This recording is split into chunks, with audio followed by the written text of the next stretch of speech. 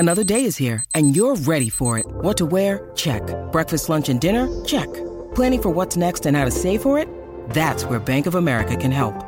For your financial to-dos, Bank of America has experts ready to help get you closer to your goals. Get started at one of our local financial centers or 24/7 in our mobile banking app. Find a location near you at bankofamerica.com/talktous. What would you like the power to do? Mobile banking requires downloading the app and is only available for select devices. Message and data rates may apply. Bank of America N.A., member FDIC. When you need mealtime inspiration, it's worth shopping Kroger, where you'll find over 30,000 mouth-watering choices that excite your inner foodie. And no matter what tasty choice you make, you'll enjoy our everyday low prices, plus extra ways to save, like digital coupons worth over $600 each week. You can also save up to $1 off per gallon at the pump with fuel points. More savings and more inspiring flavors make shopping Kroger worth it every time. Kroger, fresh for everyone. Fuel restrictions apply. From NJ.com, this is Talk is Cheap, a New York Giants podcast. We're talking Big Blue football all year round. Welcome on in, Giants fans, to episode 168 of the Talk is Cheap podcast right here on NJ.com. As always, I'm Matt Lombardo, joined by my friend and colleague Daryl Slater, as the Giants return home to MetLife Stadium on Sunday, now riding a franchise record-tying 9-game losing streak when they play the Dolphins, thanks to their loss in overtime against the Eagles, a game that they controlled for much of the first half at Lincoln Financial Field, Daryl. And it just seems like this team finds ways to lose. And after the game, Saquon Barkley said as much. He did. He literally said that. So that is about as damning of a statement as you could possibly have. And now, it's a foregone conclusion at this point. Pat Shurmur, I would, even if he wins out to go 5-11 after going 5-11 next year, I think he's gone regardless. I think, as we've been saying all along for weeks now, I think we said this before the bye week even. We were forecasting what could happen here down the stretch. Before the Jet game, back in week 9 or 10 when they played the Jets. If this streak hits 10 and it's the new record for the franchise, he's out of here Monday. He has to be at least. There's nothing to be gained at this point if they lose this game from, obviously you're not going to fire him coming off a win, but if they lose this game and there's 2 games left, there's really nothing to be gained, especially when maybe Daniel Jones isn't playing. I don't know if the Giants will do that. I think maybe they'll let him play it out and go to Washington and then come home and play the Eagles again, but that's certainly what they should do. And anyway, it's semantics. It's just a foregone conclusion at this point. And we're going to talk about all that. We'll talk about Dave Gettleman's future. We'll talk about whatever's going on at the quarterback position with Daniel Jones and Eli Manning. I don't know about you, Daryl, and we'll dive into this later. I think it's an abject disaster to play Eli Manning if Daniel Jones is medically cleared to play. We'll get into all that. Of course, if you like what you hear, we'd love if you would subscribe in the Apple Podcast Store on iTunes, SoundCloud, Spreaker, Stitcher, all of your favorite podcast platforms. Leave us those 5-star reviews in the Apple Podcast Store. Really helps us grow the show. Let us know what guests that you like, that you think we should have on, things you'd like to hear on the podcast. And starting this week, Daryl, something brand new, a brand new way to interact with both you and I. If you're not already following you on Twitter at Daryl Slater or myself at Matt Lombardo NFL, NJ Advanced Media is debuting Giants Extra. You can sign up. There's going to be links to it on our Twitter account. We're going to have a story on NJ.com at some point this week where you can sign up to get text messages directly from you and I to go inside the locker room, inside Quest Diagnostic Center, to find out what's going on with the Giants, and really another way to interact with the two of us. Yeah, I think it'll be pretty cool. It is a way for us to kind of reach out to you guys directly, and we appreciate you going and taking a look at it and subscribing, and you'll hear stuff first on that platform, and it's something that if you're, maybe some of you guys are aware of this, or guys and gals are aware of this from what Rutgers does, our guys down there, James Cratch, Keith Sargent, and Steve Politi, chiming in with Rutgers information on their Rutgers sort of text service. Really, these texts go directly to your phone, and you can text back with us, and we'll interact with you guys on there. It's not we're not giving you our phone number. But we'll have Q&As with you. Yeah. We'll share little nuggets that we pick up along the way, clear out the notebook that maybe things didn't make it into our stories. You'll get that information. And if you have questions for us or things that you'd like us to ask certain players, this is your way to get involved. And it goes right to us, and we can interact with you guys directly on there through this service. So it's really cool. And folks down who have followed Rutgers and all that's going on down there, which is is always a ton going on with Rutgers, have really liked this, and I hope you guys will as well. So if you're familiar with it, if you're a Rutgers fan and also a Giant fan, so maybe you subscribe to those guys. We do it for the Devils as well. So I think that'll be, if you like the Devils and the Giants, maybe you're familiar with it through that. But yeah. Check it out. It has, as we're talking now, it's Thursday 11:45. So this podcast will post later this evening, and I would think by the time this podcast is up later this evening, we should be launched and ready to go, and give you guys a chance to check out the whole story. Literally, there'll be a story on our site about what we're going to be doing and how you guys can sign up and everything like that. So it'll be fun. It'll be a really enjoyable, kind of breezy, easy way, and not the formality of us kind of writing a story. Just talking to you guys, and then certainly, and we'll hit you up through the service on for questions for the podcast. Oh, so, no doubt about it. And if you have questions for the podcast, this is the way to do it now. I mean, ask those questions, and we'll answer them right here on the podcast. So. Yep. So be on the lookout. NJ.com/Giants, at Daryl Slater, at Matt Lombardo NFL. We'll tweet out all the information, post the information on how you can sign up, how you can subscribe. And Daryl, I think you put it best in one of your introductory text messages that will go out later. We promise to do this better than the Giants are playing football this year.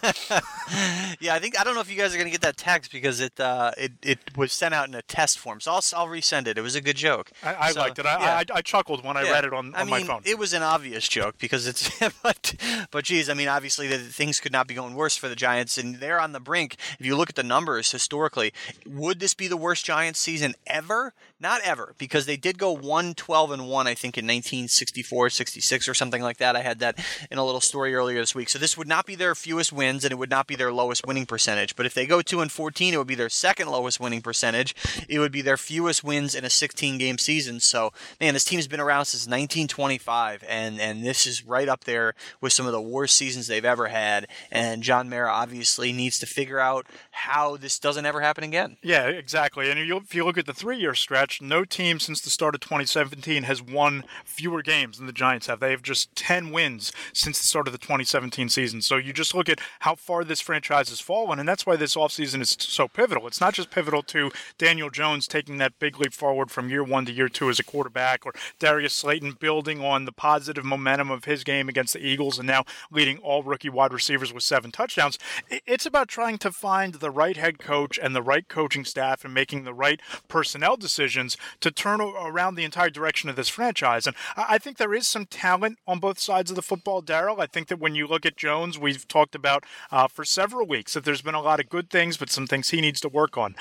Slayton, I think, is developing into a legitimate deep threat. They might have found something there. And they've been playing a majority of this season without Evan Ingram, who, if you look back to the first 4 weeks of the season, he was leading the Giants in touchdown catches. So you haven't had that weapon in there because of his various injuries. And on defense, DeAndre Baker's playing better. You're playing Julian Love at safety, getting him a lot of valuable reps. But this young core, Dexter Lawrence included, it needs to be supplemented by wholesale changes on both sides of the football with quality free agent signings. And you're going to have the chance to be picking in the top 3 of the draft, most likely, depending on how these next couple weeks play out. So you'll be adding some blue chip talent there as well. Obviously, they have glaring holes at areas where you can't have glaring holes in the NFL if you want to win. And we've been over this time and again: offensive line, edge rusher, pass rusher, and cornerback to a degree. I mean, if you presume that Janoris Jenkins is gone, which he should be, and he probably will be, so they'll have to figure out where they're going to go with their other outside corner spot. And so that it's remarkable. The Jets have the similar issues, right? And these are 3 hugely important areas. Yeah. You set quarterback aside, which is obviously the most important position. These are 3 of the most important spots in the NFL that you could possibly have. Okay, outside corner, and edge rusher, pass rusher, and offensive line. So, I mean, especially particularly offensive tackle for the Giants, which is critical. So, this is going to be an enormous offseason for Dave Gettleman, presuming he sticks around. And these final 3 games are an evaluation opportunity for some of those younger players. You mentioned Julian Love, so this is a chance for those guys to show this organization and put tape out there and say, this is why I deserve to be part of this going forward. So for DeAndre Baker, for Julian Love, these games matter down the stretch. Now, do they matter for a guy like Janoris Jenkins? No. I mean, his fate is probably sealed, and he should be canned. But that for the younger guys, they're definitely important games. Even though you're talking about 2-10, or rather 2-11 Giants, 3-10 Dolphins on Sunday, the game doesn't have a lot of glitz and glamour, and it doesn't. And especially if Eli Manning starts, it's just a final home start for him, which will be a neat opportunity. But can we dive into that for a second? Can we jump right into that idea of Eli Manning starting one more game? Yeah. Because I'm sorry for the last 2 weeks in press conferences, hearing some of our colleagues ask questions about Eli Manning getting one more start and what that would mean, and if they were planning to do that, and what Daniel Jones can learn from the sidelines from watching Eli Manning play. Can we just stop with all this? Can we stop with the nonsense of, again, I think that there's a lot to be said and a lot of respect for what Eli Manning meant to this franchise, 2 Super Bowls, 2 Super Bowl MVPs. Daryl, in my opinion, and you can agree, disagree, give your thoughts and all that, it would be a colossal mistake for them to play Eli Manning if Daniel Jones is medically cleared to play. Because you talked about how much the tape values for young guys like DeAndre Baker and like Dexter Lawrence and like Julian Love and figuring out where those guys fit. These last 3 games, if he's healthy and able to play and Daniel Jones returned to practice on Thursday, then the big thing now is seeing how much he can run and cut and how mobile he is and how he responds to a full practice load. But as soon as he's medically cleared to play, Daryl, they need to get Daniel Jones back on the field because every snap matters. I don't think he's done enough as a rookie and done a lot of nice things, made a lot of nice throws, shown you a lot of promise.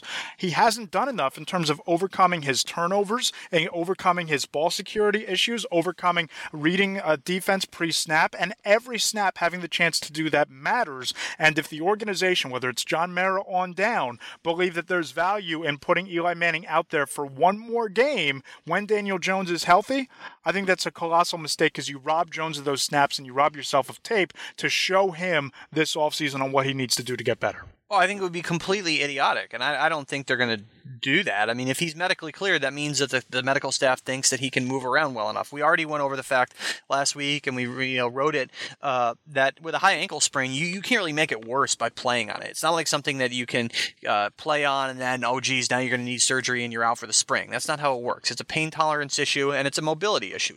And he's played through it before. He talked about it on Wednesday that he had, for the last couple games at Duke last year, had the high ankle sprain, played through it the entire second half against the Packers in the snow, in bad footing, in bad weather. So if it's pain tolerance, and he's saying, as he did Wednesday, that he was able to run and cut during Wednesday's practice, if he's medically cleared, he should start on Sunday, and there should be no discussion. Yeah, for sure. And a lot of the medical clearance is going to depend on, his mobility and his ability to escape pass rushers. Because obviously, you don't want a pass rusher teeing off on a guy who can't move around, and then you're talking about potentially having a worse injury. But if he's medically cleared, it would be asinine, of course, to start Eli Manning. I'm sorry, but they thanked Eli Manning by giving him $250 million.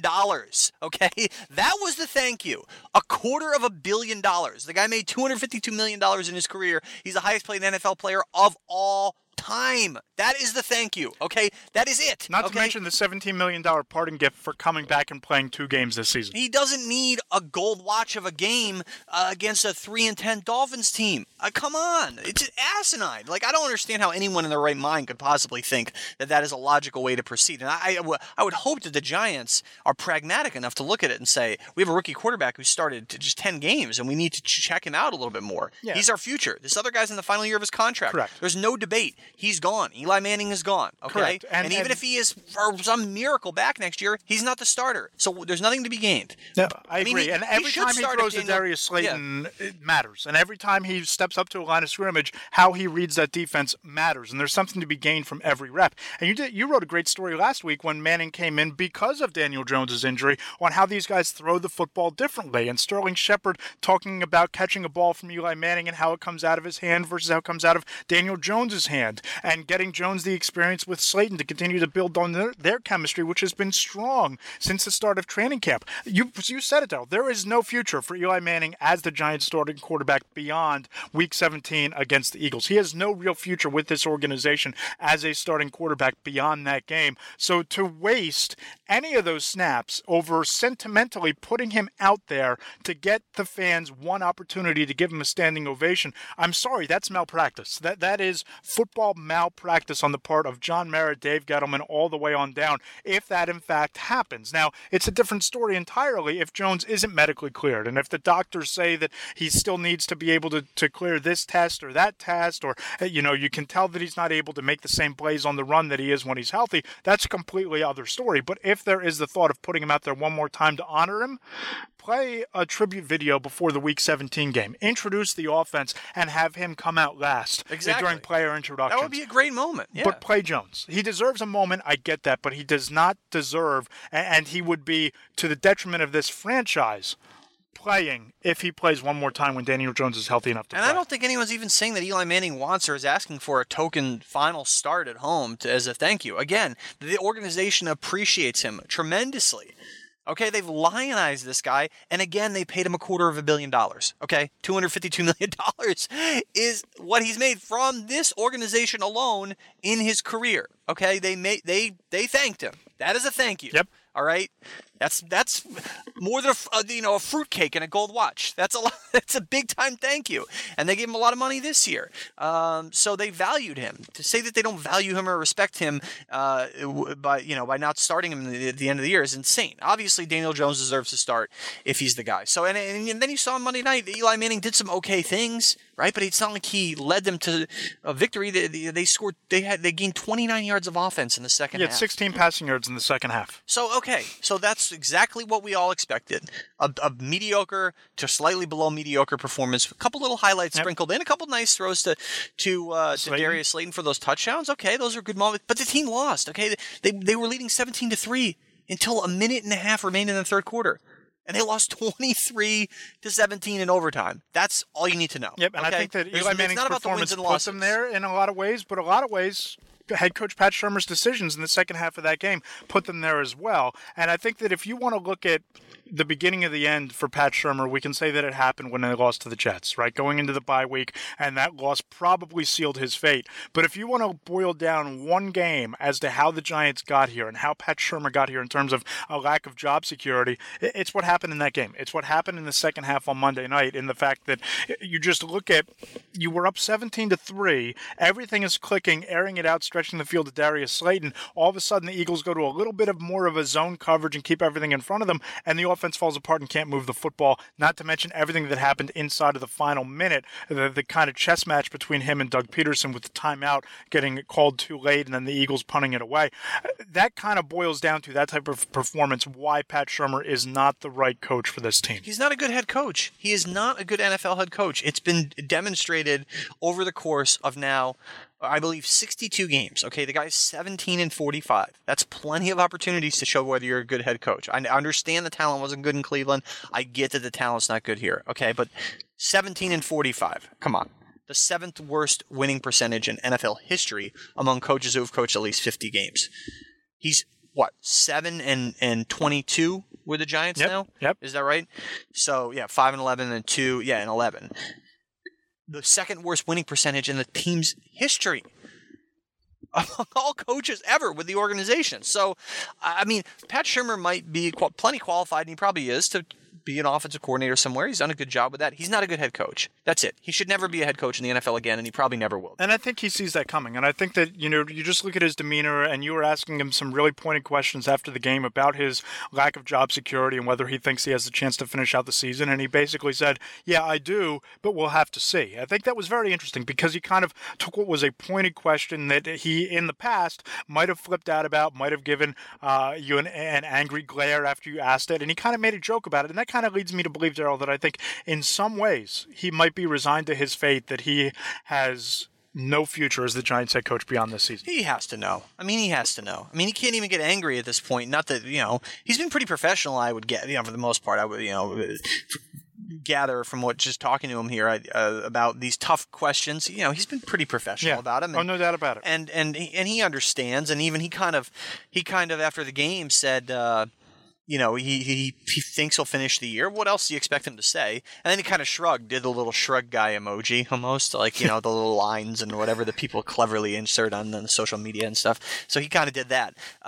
So that sums it up. That sums up the shrug guy emoji. Does he have a name? I don't know if he has a name. Yeah, we can call him the Sherm. Yeah, the last 3 games of this season. So he knows what's coming, and he'll get other opportunities in the NFL to be a coordinator, no doubt. And don't feel bad for Pat Shurmur, folks. He got a 5-year contract from the Giants. He could sit on his rear end for the next 3 years and get paid the entirety of the contract. Okay? And then go and be a coordinator somewhere again. Or go and be a college coach somewhere and still have cashed that money from John Mara. Yeah, I mean, basically he's getting the money regardless. So I'm sure, and I don't know this, but there's got to be an offset in the contract where, say he makes... If he takes another job in the NFL, I think that whatever the difference is, that the Giants don't have to cover that. Right, so if the Giants owe him, say, for example, $4 million next year, and he gets a job that pays him $1 million, well, the Giants pay only $3 million. He doesn't get to fully double dip. So he's guaranteed to make for the next 3 years what he would have made if he was the Giants coach, but really no more than that. Unless he finds a job that pays him more than that, which is probably unlikely. But yeah, so he's going to be just fine, folks, financially and job-wise. I understand people having sympathy for coaches who get let go in the NFL, and there is a lot of uprooting and family changes in terms of having to move because there's not a lot of job stability. But there's also a ton of financial stability. Okay, like there's a ton, especially if you're the head coach. So there's no reason to feel bad for him. There's no reason to feel bad for Eli Manning. I mean, the results are what they are for this organization and for Pat Shurmur, and he's going to get fired, and he deserves to get fired. And surely he knows that that's it. And that's the reality of the NFL.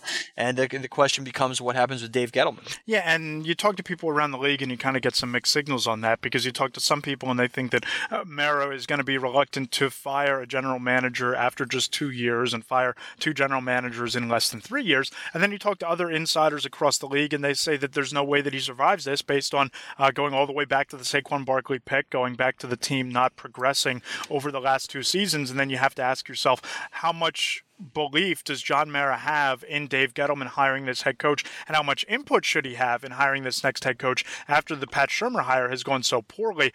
And to me, you wrote about this last week, Daryl, that's the most important conversation when Steve Tisch and John Mara sit down is, before going to Dave Gettleman, before you make any decision about Pat Shurmur, those two need to decide, does Dave Gettleman deserve to have any input over hiring Pat Shurmur's successor? Has he done enough as a talent evaluator and as a drafter and as a free agent signer to continue to hold the keys to this organization? And the jury is certainly out on that. And I think that the Leonard Williams trade, as I wrote about, underscores that he does not understand Dave Gettleman, the current dynamics of the NFL in 2019 when it comes to draft capital, when it comes to positional value.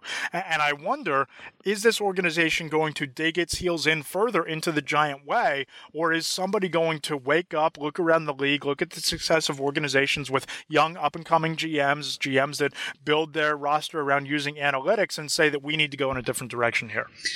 Here's the thing. If the Giants are committed to Dave Gettleman's plan, and I kind of wrote this, and really they're almost too far along now to can him after 2 years, but if they are indeed committed to his plan, which it might be a terrible plan, but maybe they don't view it that way, they have to give him some input on the coaching hire. But the final decision should fall to John Mara and Steve Tisch. It shouldn't be a final Dave Gettleman decision. He hasn't earned the right to unilaterally hire the next head coach. The other thing to consider here is John Mara and Steve Tisch are now 0 for 2 on head coaching hires. These guys were not involved in the Tom Coughlin hire. Wellington Mara was still around and running the show back then. Now, I shouldn't say they weren't involved. They weren't running the show. John Mara was involved in the Tom Coughlin hire, but that was a Wellington Mara decision, his father. He was still alive, still around, still running the show here. So now they've struck out on Ben McAdoo, lasted 2 years, gone. Now they've struck out on Pat Shurmur, lasted 2 years, gone. Next year, they'll be paying Pat Shurmur for the next 3 years, okay, then the new coach. This is the last year, currently 2019. And they're still fully paying Ben McAdoo this year because he's out of football altogether. Right, so basically, you will be paying 2 coaches for 18 and 19, and then you'll be paying 2 coaches for 20, 21, and 22. This team's going to go 5 years where they're paying 2 coaches at the same time. Do they want to go down that road with the GM? Do they want to cut loose a GM and be doubling up on that position as well? that's what they have to ask themselves, along with how committed they are to this guy's plan. And if they are committed to his plan, you can't just let him have no input. If he stays, he's got to have some input, and he probably will, but he can't make the final decision. But should they be committed to the plan? In your estimation, covering this team, should they be committed to the plan? It's really like left them. No, I guess they could pull the plug, right? I mean, after 2 years. I don't think they will. To me, it's the perfect time to pull the plug because you'll be picking potentially number 2 or number 3 overall. And you've already seen in terms of taking a running back at number 2 overall and then not building around him and trading away Odell Beckham Jr. As a game-breaking wide receiver for your future rookie quarterback and to take some of the pressure off of Saquon Barkley. You've seen how that has played out. You saw what happened in last year's draft. Now, DeAndre Baker is starting to come around, but you had 3 first-round picks, and Jones is the only one, and Dexter Lawrence, through stretches of the season, has played at a very high level as well. But you've not gotten the kind of production out of the first 2 drafts, both picking in the top 10, that you would expect to get this earlier in their careers. And I think that if you're going to hire a new GM, and especially a forward-thinking one, maybe like a Ed Dodds, from the Indianapolis Colts, their assistant general manager, where you go the Louis Riddick or Daniel Jeremiah route, someone who's going to rely on analytics, somebody who's going to try to continue to build through the draft. And with $67+ million in cap space, they're not going to inherit a better set of assets to continue this rebuild than they will this offseason. So to me, if you're committed to Dave Gettleman, that's one thing, then you need to be all in. But if you're on the fence about Gettleman, there's not going to be a better situation for a general manager to walk into than this one, because you'll have premium draft picks, a ton of cap space, and you'll have a rookie quarterback who you can decide whether you're moving forward with him, and that's one thing you don't need to worry about, or you're picking high enough to draft a quarterback and flip Daniel Jones for even more draft capital, coming in and putting your fingerprints on this franchise. Yeah, I think that the issue here all along has been going back to the offseason when you looked at them and say they're going to draft a quarterback, but they're not really fully rebuilding. They're bringing back Eli Manning. They're bringing back Janoris Jenkins, and I know that the cutting Jenkins would have been a reasonable dead money cap hit, but. I think as you look at it, he didn't do a good enough job, Dave Gettleman did, of fully embracing a rebuild. You could sell a rebuild if you're actually rebuilding. I mean, they gave an enormous contract to Golden Tate, a guy who is now 31 years old. He's 31 this year. So the day after they traded Odell Beckham Jr. So you realize that you were trying to trade away one game-breaking wide receiver, and you thought that putting a Band-Aid on that move was bringing in Golden Tate, who his best years are from the slot. Right, and it's a win-now move, and they're not in position to win now. I don't understand. It just didn't make sense. It didn't make sense then. It doesn't make sense now. So if you're going to rebuild, embrace it, and then you're going to quote-unquote tank or whatever, and whatever. If you want to call it that, that's fine. But they could have used plenty of more salary cap space next offseason. I mean, they're probably in the 11, 12 range, somewhere around there. Yeah, they have a good amount of cap space, but not a tremendous amount like the Jets had with $100 million this year. And the reason the Jets had all that cap space is because of the moves that they made in terms of shedding cap, in terms of tearing down the roster, which is what you kind of have to do when you rebuild. So the issue is that the Dave Gettleman had one foot in each of the in each camp there, in the rebuilding camp and the win now camp. And that was the philosophy of the entire rebuild, was trying to quote unquote win while rebuilding. It's so dumb. Like it doesn't work in the NFL. It doesn't work in the NBA.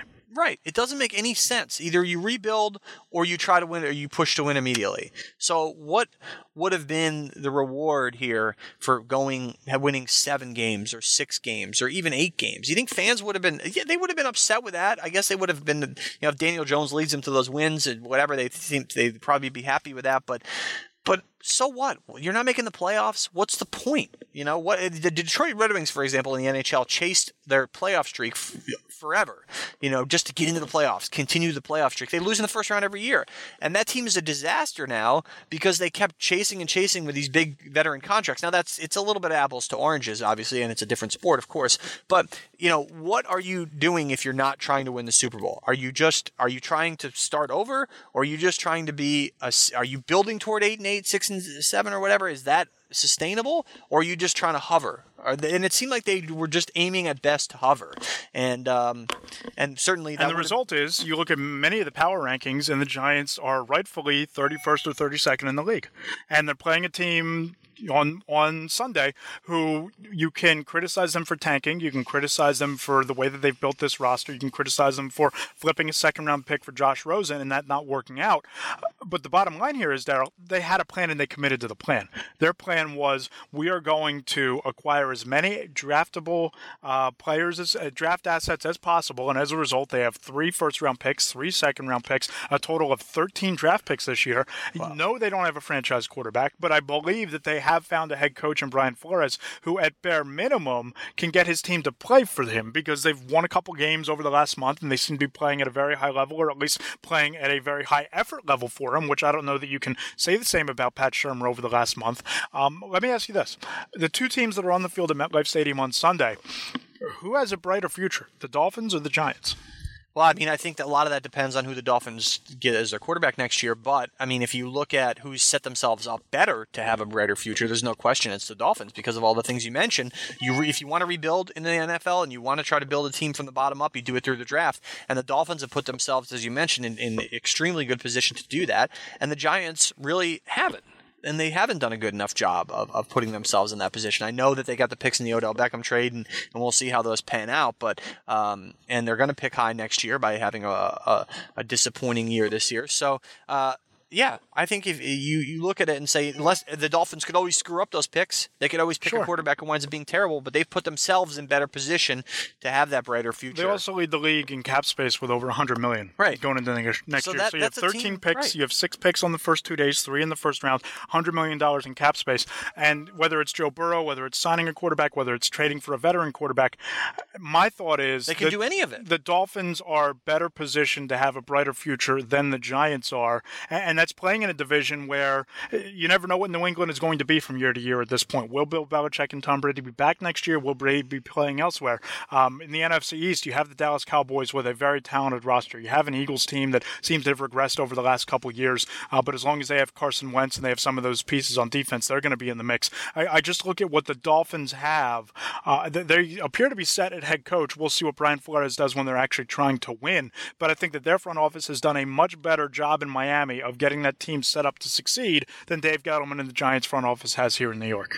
I mean, you look at cap space for next offseason. The Jets have 62, the Giants have 61, and the Dolphins are first. Let's see, the 1, 2, 3, 4, 5, 6, 7, 8, 9, 10, 11, 12. The Giants are 13th, as I said. So right now that's according to Over the Cap with a $200 million estimate for what the cap's going to be, and the Giants are at $61 million. So they have, 13th position at $62 million. That's a 61 rather. That's a decent amount of space, but you're not among the top teams if you look at Dolphins, $100 million. Colts, 99. Bucks, 90. Bills, 88. Cowboys even 86. And the Giants obviously could get more cap space by letting Janoris Jenkins go and Alec Ogletree and some of those other guys. So, sure. But, yeah. Yeah, and that's what this game is about on Sunday, especially if Daniel Jones plays. It's about another chance to evaluate Daniel Jones, and we'll see whether he's medically cleared to play in time for that game. It's about, evaluating your young players on this team. And I think that Darius Slayton, they found a diamond in the rough in the 5th round. And I think that if you look ahead to next year and where you should allocate some of the cap space, I think somebody like Emmanuel Sanders at wide receiver, you can add another speedy wide receiver, move on from Golden Tate, because obviously his 4-game suspension for PEDs takes some of that guaranteed money off the table, so you can move on from him, and you could potentially go into next year with a wide receiving core of Slayton, Shepard. I still think Emmanuel Sanders could be in play. You draft a wide receiver in a loaded draft class at that position in the 2nd or 3rd round. Okay, now you're cooking with some gas here. Now you have some weapons around Daniel Jones. Perhaps you can draft a tackle in the 2nd round or sign the best tackle available in free agency, and maybe the turnaround isn't as prolonged, but it's going to be fascinating to watch these two organizations run parallel to each other based on the Giants trying to win while building, which I think we believe and agree is a flawed philosophy, and a Dolphins team that outright said, we're going to strip this roster down and rebuild it over the next 2 years. Yeah, I think that they've done it the right way so far. If you're going to rebuild, now obviously the hard part is finding the right players. That's the hard part. But they've set themselves up okay, and so that's an interesting storyline going into what's a rather uninteresting game in terms of the dichotomy of what you're looking at here in terms of one team how it's rebuilding and the other how it's choosing to rebuild with the Giants. So. It's the Rebuilding Bowl, and of course you can follow us along on Twitter. He's at Daryl Slater. I'm at Matt Lombardo NFL. bell. And please keep a lookout for Giants Extra, our subscription-based text service. We'd love to interact with you guys off the podcast, off Twitter, share some nuggets with you as we roll along here. Darryl, before we get out of here, what's your pick for the game? Who wins on Sunday? I'm not picking the Giants the rest of the year. I'm picking against them every game. I think you said it last week, and I think I picked against the Giants last week. But I mean, this team is dead in the water, and I think Miami wins 24-21. I can't remember what I picked for the paper, but I'm changing it. Whatever it was. I'm going to pick Miami 24-21. Yeah, we touched on this very briefly, but Saquon Barkley's comments after the game when he said that this team is finding ways to lose, that's about as damning a statement as a player can make about any team or any head coach. That just goes to show you a little bit of insight about how these players feel about Pat Shurmur. I think they still like him. I think in a lot of ways they're playing for him and still playing hard, and the effort's there and all that. But I think Bill Belichick and Nick Saban, they said it best this week that good players can't overcome bad coaching. Giants are a badly coached football team right now, Darryl, and the talent on their roster and the results and the wins and losses show that. I think the Dolphins win this game. I think that the Giants lose to the Redskins. I think they lose to the Eagles. I think they finish 2-14, and I don't see a lot of offense being produced by either team on Sunday. And I think the Dolphins win this game something like 16-13. It'll be a thriller. What's the weather going to be like? Jeez, is anyone going to want to come out for this game? But hopefully a little nicer than it was in Philly on Monday night, because it was raining cats, dogs, and cheesesteaks. So maybe sell your tickets and use the money to sign up for the Giants Extra. I like it. You might be able to get $5 for those. It's a better use of your money. Yeah, exactly. It's not that much money. $5 a month. Yeah, you could definitely turn a $5 profit on your ticket or something like that. But yeah. Those are the type of quips you can expect from Darryl on the text service, by the way, so go ahead and sign up. He's Darryl Slater. I'm Matt Lombardo. We appreciate you listening, appreciate you following along. We'll talk to you next week right here on the Talk is Cheap podcast on NJ.com.